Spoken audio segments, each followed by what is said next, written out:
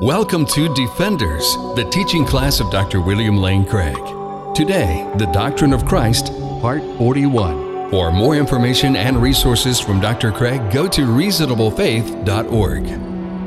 We're wrapping up our discussion of the post-mortem appearances of Jesus, and we are discussing what evidence there is that these appearances were bodily and physical appearances. And last time we looked at two indications from the Apostle Paul that the resurrection appearances were physical and bodily. First, we saw that Paul's doctrine of the resurrection body is that the resurrection body is indeed a physical body. And therefore, when he says that this entity appeared to people, that would mean that they saw a physical, tangible body. Secondly, Paul, and indeed all the New Testament, make a conceptual distinction between a resurrection appearance of Jesus and a vision of Jesus. And the only way that I can make sense of this distinction is that the resurrection appearances were extra-mental. That is to say, they took place in the external world, whereas visions of the exalted Jesus were purely intra-mental. Even if caused by God, they were simply in the mind of the beholder. And that would again imply that given that these are post-mortem appearances of Jesus rather than mere visions, that these were physical, bodily appearances. Now we want to turn to what evidence there exists in the Gospels that these appearances are physical and bodily. Again, 2 points, I think, should be made. First, every resurrection appearance related in the Gospels is a physical, bodily appearance. The unanimous testimony of the Gospels in this respect is really pretty impressive. Think about it. If none of the original appearances were physical and bodily, then it's very strange that we should have a completely unanimous testimony in the Gospels that all of them were physical, with no trace whatsoever of the original non-physical visionary appearances. So thorough a corruption of oral tradition in such a short time, while the eyewitnesses were still alive, is very unlikely. Secondly, if all the appearances were originally non-physical visions, then one is at a loss to explain the rise of the gospel accounts. If originally the disciples merely experienced visionary seeings of Jesus, then you're at a complete loss to explain the rise of these gospel appearance narratives. For physical bodily appearances would be foolishness to the Gentiles and a stumbling block to the Jews, since neither of them could accept, for different reasons, the notion of a physical resurrection from the dead. But both Jews and Gentiles would be quite happy to accept non-physical visions of the deceased. Now, some critics have suggested that it might be anti-docetic motives that prompted the materialization of these originally visionary experiences. The Docetists were early heretics who depreciated the value of the material and so denied the incarnation of Jesus. They said Jesus merely appeared to have taken on a fleshly body, but in fact he really didn't have a body of flesh. And so some critics have said maybe the resurrection appearance stories materialized these visionary experiences as a way of responding to the threat of Docetism. But I think this suggestion has little to commend it. In the first place, Docetism was a later Christian heresy, and these appearance traditions antedate Docetism. In fact, Docetism is a response to the physical incarnation and resurrection of Jesus, not the other way around. Moreover, the Docetists didn't, in fact, deny that Jesus appeared in a bodily and physical way. They did not affirm purely visionary resurrection appearances. They denied the incarnation, but once Jesus took on the semblance of human flesh, they didn't deny that he also appeared bodily, alive from the dead. They didn't believe in visions. And finally, the gospel accounts don't evince the rigor of an anti-docetic apologetic. One would have to do more to refute the Docetists than to have Jesus merely show his wounds, as he does to Thomas and the disciples. Notice it never says that Thomas accepted Jesus' offer to reach forth his hand and touch the wounds or probe his side. Jesus merely shows his wounds to Thomas, and Thomas believes. That's not an anti-docetic apologetic, because that wouldn't refute Docetism merely showing the wounds. And so I don't think that the resurrection appearance stories can be attributed to anti-docetic motives. To be perfectly candid, the only reason for denying the physical and bodily nature of the post-mortem appearances of Jesus is philosophical, not historical.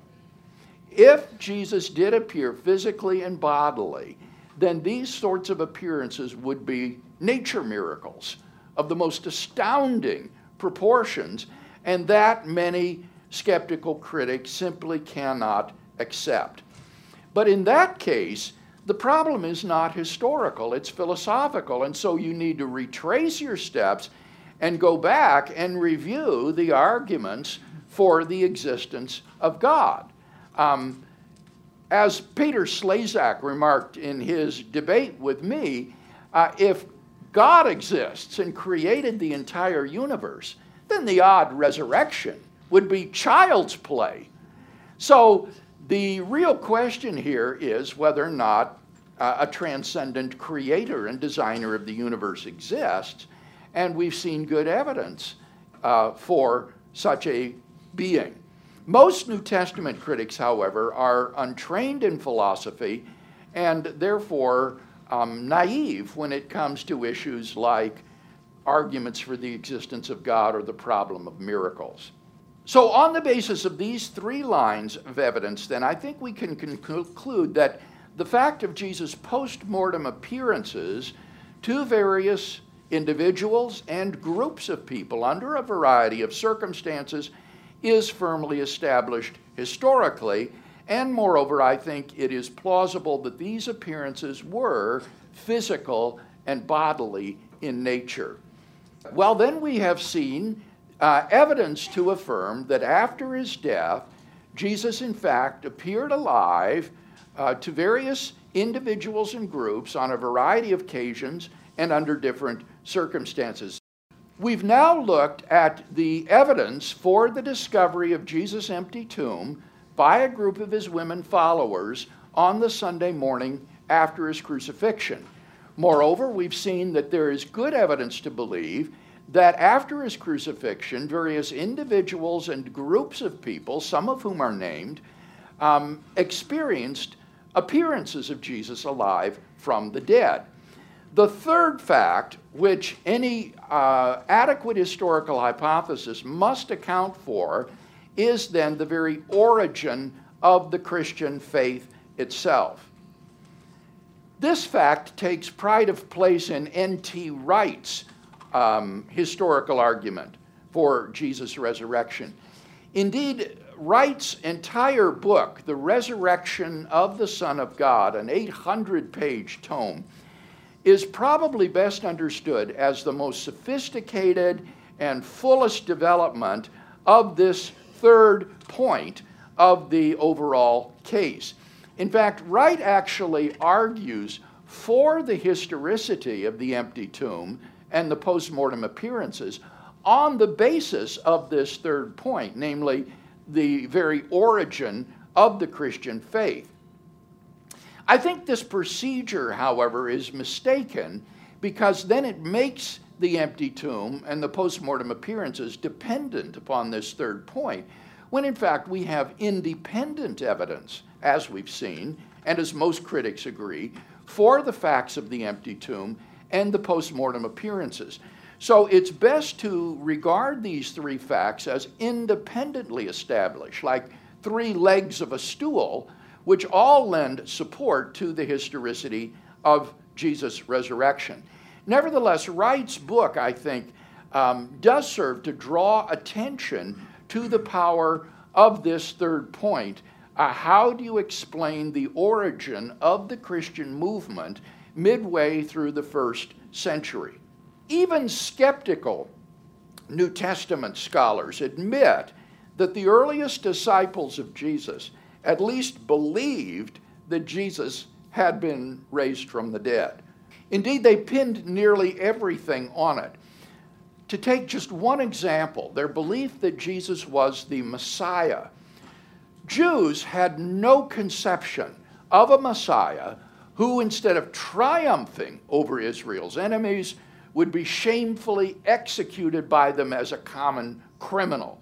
Messiah was supposed to be a triumphant figure who would command the respect of Jew and Gentile alike, and who would establish the throne of David in Jerusalem from which he would reign. A Messiah who failed to deliver and who was defeated, humiliated, and slain by his enemies is a contradiction in terms. Nowhere do the Jewish texts speak of such a quote-unquote Messiah. Therefore, as N.T. Wright emphasizes, and I quote, "The crucifixion of Jesus, understood from the point of view of any onlooker, whether sympathetic or not, was bound to have appeared as the complete destruction of any messianic pretensions or possibilities he or his followers might have hinted at," end quote. It's difficult, therefore, to overemphasize what a catastrophe the crucifixion was for the disciples. Jesus' death on the cross spelled the humiliating end for any hopes that they had entertained that he was the promised Messiah. But the belief in the resurrection of Jesus reversed the catastrophe of the cross. Because God had raised Jesus from the dead, he was seen to be the Messiah after all.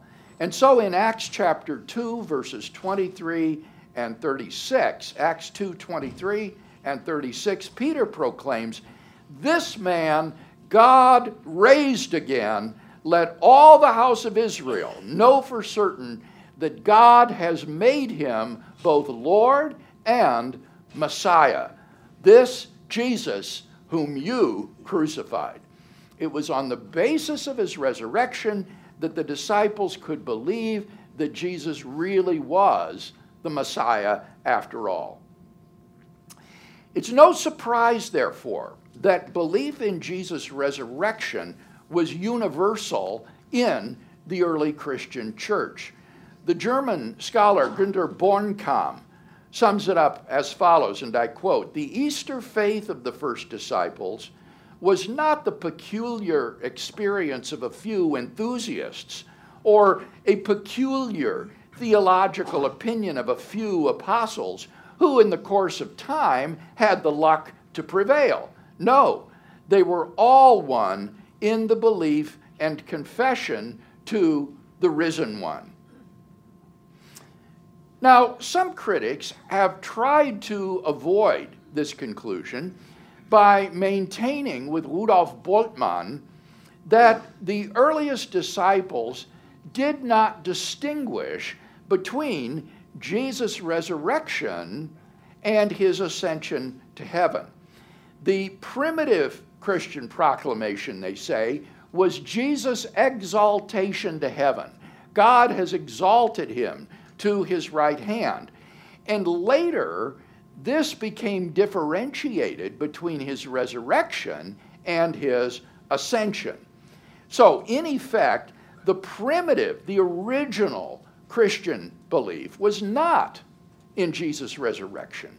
Rather, the original Christian belief was simply in Jesus' exaltation into heaven, and therefore there's nothing to be explained beyond their belief that Jesus had been exalted by God to heaven.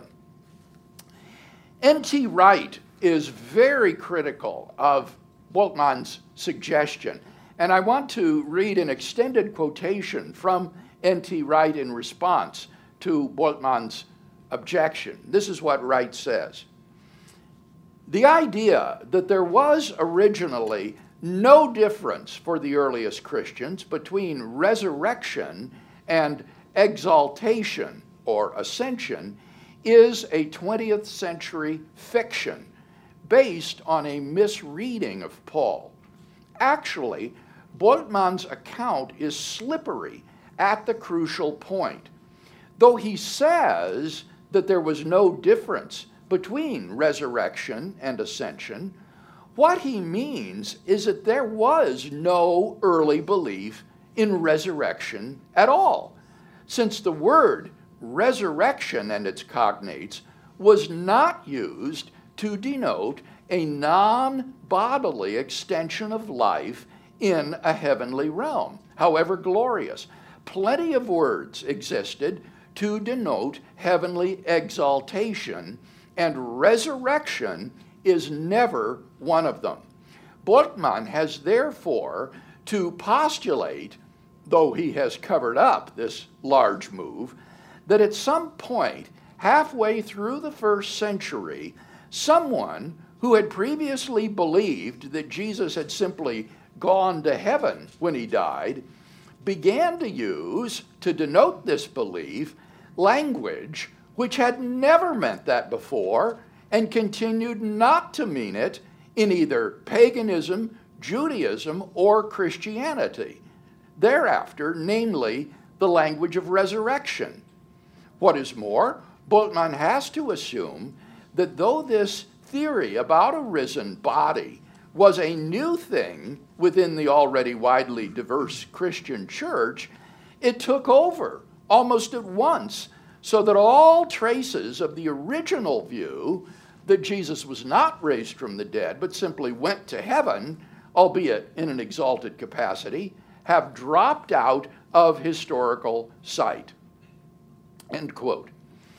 Given the date, for example, of the tradition quoted by Paul in 1 Corinthians 15, 3-5, which you'll recall goes back to within the first 5 years after Jesus' crucifixion, Bultmann's hypothesis threatens to collapse into the conspiracy theory of 18th century deists who said that the disciples lied about the resurrection of Jesus, which would be, I think, the reductio ad absurdum of this view, its reduction to absurdity.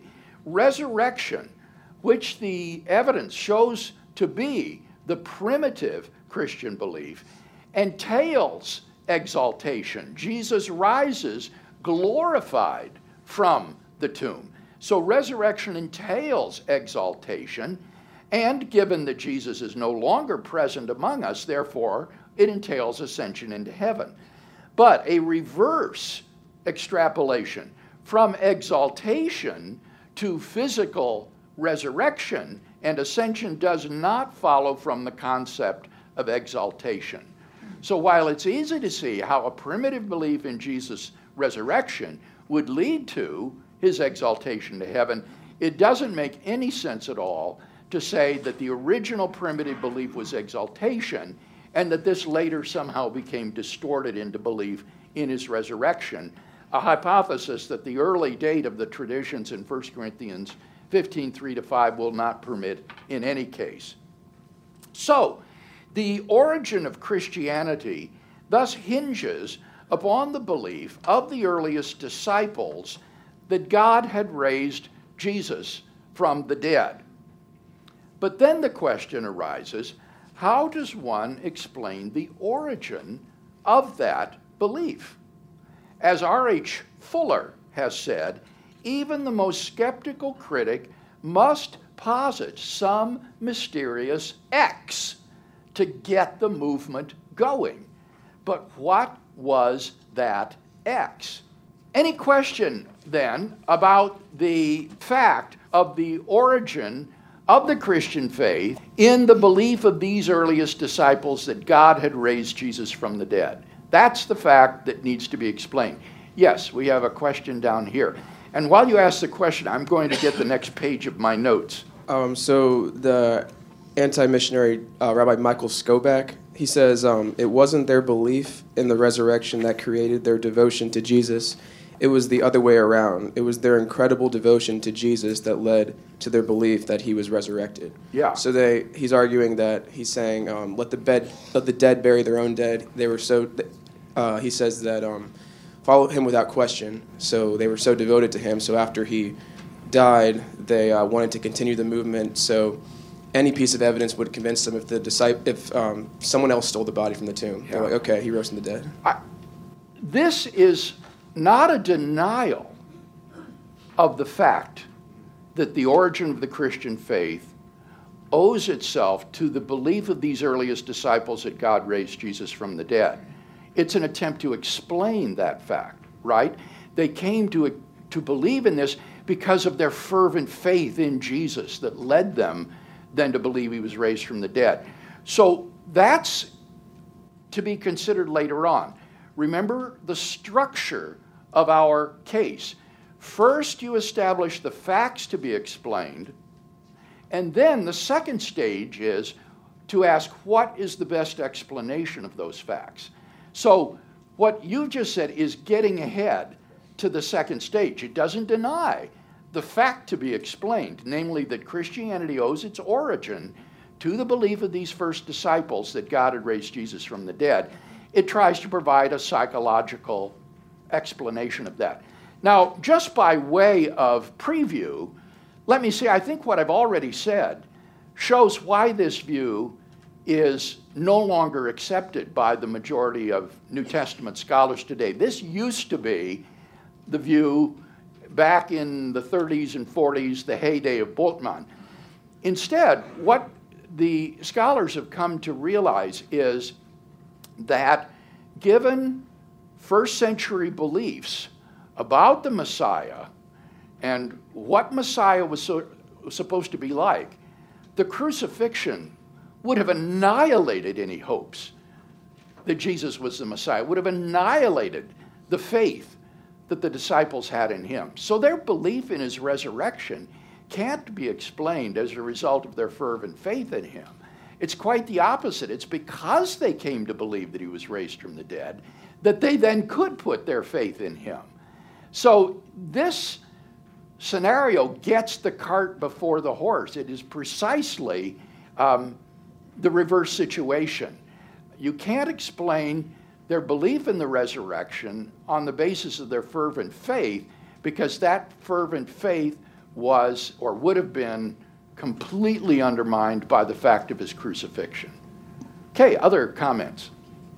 So do you think that Peter, James, John, all the other apostles, the earliest disciples, during that, after Christ's death on the cross, do you think that they were of the mindset that, oh, well, I guess we were wrong, he must not have been the Messiah after all, until the resurrection happened, and which then convinced them that indeed he was? I think that they would have been thrown into deep depression and doubt as a result. I mean, I'm not suggesting that they came to renounce Jesus or anything of that sort, but I do think that they would have been thrown into deep despair, depression, and doubt about everything that had happened. They had left their families, their livelihoods to follow this man because they thought he was a Messiah, and here he got crucified by the Gentiles. I mean, this is just the opposite of what the Messiah is supposed to be like. So they would have been in deep doubt, I think, at this point. Okay, thank you. Mm-hmm. Dr. Bob. Bill, I think if the disciples perhaps had known their Bible a little bit better, they wouldn't have been so depressed. The majority of messianic prophecies are indeed of a triumphant Messiah, but there is a very important minority of them which present a suffering Messiah and leads to the salvation. The two most famous, probably, of course, is the well-known Isaiah 53. It says, by his stripes we are healed, and the suffering that he had. And I don't think anybody would much doubt that that was messianic. Well, now that's where I would disagree with you, Bob. I think that would not have been regarded as messianic. The person who is described in Isaiah 53 is the servant of the Lord. He's the righteous servant of the Lord who then bears substitutionally the punishment for Israel's sins.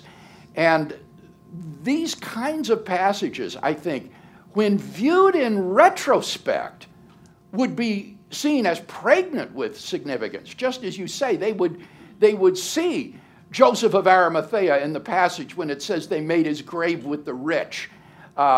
They would see his resurrection when it says he will prolong his days. But you've got to put yourself in the shoes of a first century Jew without any knowledge of Christian history. You can't look at these passages in the rearview mirror of Christian history. You've got to look at them as first century Jews would have. And there isn't any evidence that this was interpreted messianically. Remember, we talked about this before, where you shared with me some rabbinic interpretations, and those were all post-Christian. Well, I think we'll just have to agree to disagree on that, because when it says he was cut off from the land of the living, I mean, let's face it, that's right. And here's another one, and that is Daniel 9:27, which I think is the most remarkable prophecy in the Bible of Daniel's 77s. And in 9:27, he says, this anointed one will appear and will be cut off and have nothing. Yes. Okay, now that was in 530 B.C., and there, I don't think there's any question there, the anointed one is the Messiah, and he's going to be cut off and have nothing. Now, what does that mean? Now, I'll admit there were a minority of prophecies, and we can cut the rabbis a little slack for saying, well, wait a minute, this man was killed, and so maybe he's not. But I think Jesus himself was put out with the rabbis and the teachers of the law of his day because he thought that they should have known that based on these prophecies. He gave the thing. He says you can prophesy the weather by certain signs, but you can't read the signs of the times. Yes. And I think in that case he may well have been. I understand. Certainly, Jesus did think that his suffering and messianic status was attested in these Old Testament prophecies. But the very fact that the Jewish scribes, who are experts in these matters, didn't see it, again, suggests that this is rather obscure.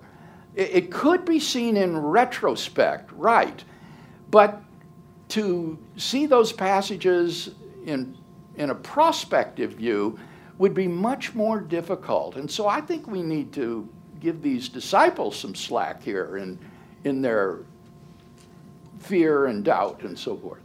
Okay, Taiwan. Dr. Craig, we have studied the Bible for the purpose of following Christ and identify with him.